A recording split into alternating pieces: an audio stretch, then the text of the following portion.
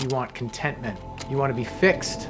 You want peace. Over the last 3 years, I've meditated every single day, but I can tell you it's not the answer. In this video, we're going to explore why. You're probably looking at me and thinking, this is just some fake hippie on the internet. He's just not doing it right. And that might be. I am an idiot with a lot of things, so I very well could have been doing it wrong for years, but this is my experience. And if that's not enough, let me ask you this question. If meditation was the answer, wouldn't we be surrounded by a lot more peaceful people? Between Oprah and Deepak Chopra, everybody, or at least all of the middle-aged women in America should be fully enlightened, including me. For years, I tried to get started, but it's only been within the last 3 years where I've decided to make it an everyday practice. And one of the reasons why I did that is I read this story about a monk that was studied, Matthew Ricard, at the University of Wisconsin-Madison. Wisconsin, Badgers, where I'm from, woo! That doesn't matter. But this monk had an insane amount of gamma waves. I don't know what those are, but I want them because he's happy.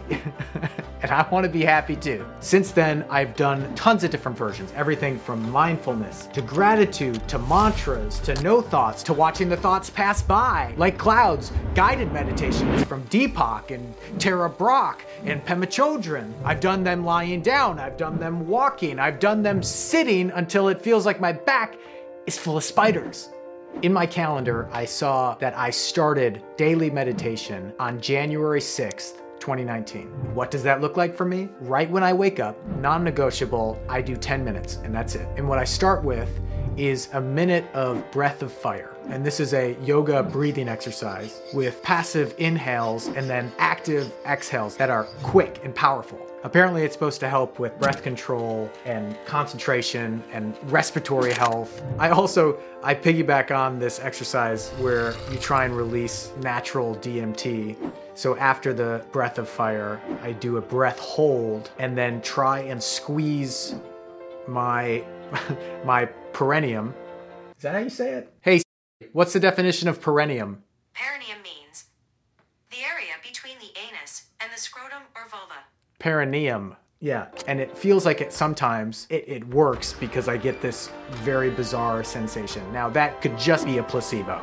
I'm totally open to that, but it's an experience. Then I do 5 things that I'm grateful for. And then for the rest of that time, I just try and come back to letting go. Give yourself a break. You give yourself as a caretaker of your body, of your mind, of your thoughts. You give it a break. So to start my day off with this practice of fire breath, gratitude, and then an exercise of mandated peacefulness, perhaps better than immediately getting on to my phone for emails and boobs on Instagram.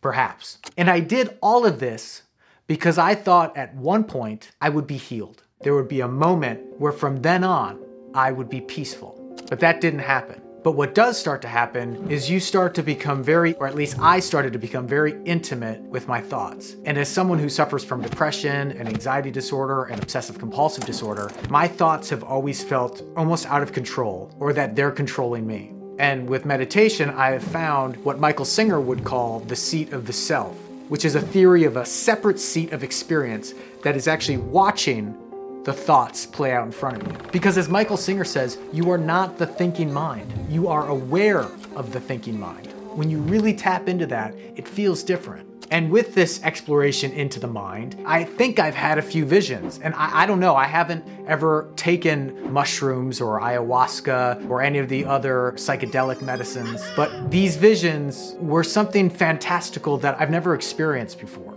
At this point, you're thinking, hey, but look, that's meditation. You did it. That's it. You're healed. But I wasn't. Even after this vision and a few others, my life didn't completely change. Is that too much pressure to put on one exercise, albeit an ancient one? Is it too much pressure to put on ourselves? I found this in my diary. Even with all the meditation and reading and just trying to practice everything that I've learned, I still feel incomplete. But again, that's why it's a practice. It's fine. You're fine. Have fun. And I don't know if I'm doing it right, if there is a right, but for me, I don't feel like I'm gonna be enlightened anytime soon. And look, I don't wanna put a ceiling on you. Maybe you can be. I mean, you could probably just go live off as a monk in a cave somewhere if you want, but I've also heard that that's not the real test. It's almost like anyone could be Buddha in a cave in the middle of nowhere on a beautiful mountain. Perhaps because you would die of exposure. So you're just immediately an angel. But the real test is if you can keep that same composure, that same peace, that same enlightenment when someone cuts you off in traffic. Pema Chodron says, we don't sit in meditation to become good meditators. We sit in meditation so that we'll be more awake in our lives. One night, I'm having a tough time. Garbage just going through my head. But then all of a sudden, this person is revealed to me, this massive person, almost like a 100-foot statue, and the skin is like plastic and oil. I can't see the front of it, but I know he's not completely human, and it's terrifying. He's there to hurt me, and I don't want to see him, but as I fight it, I'm pulled closer to him like a magnet, and as I'm pulled closer to him, I start to twist around him up into the air like I'm flying around him, and as I fly to his front and he twists in front of me, I see the truth and everything changes.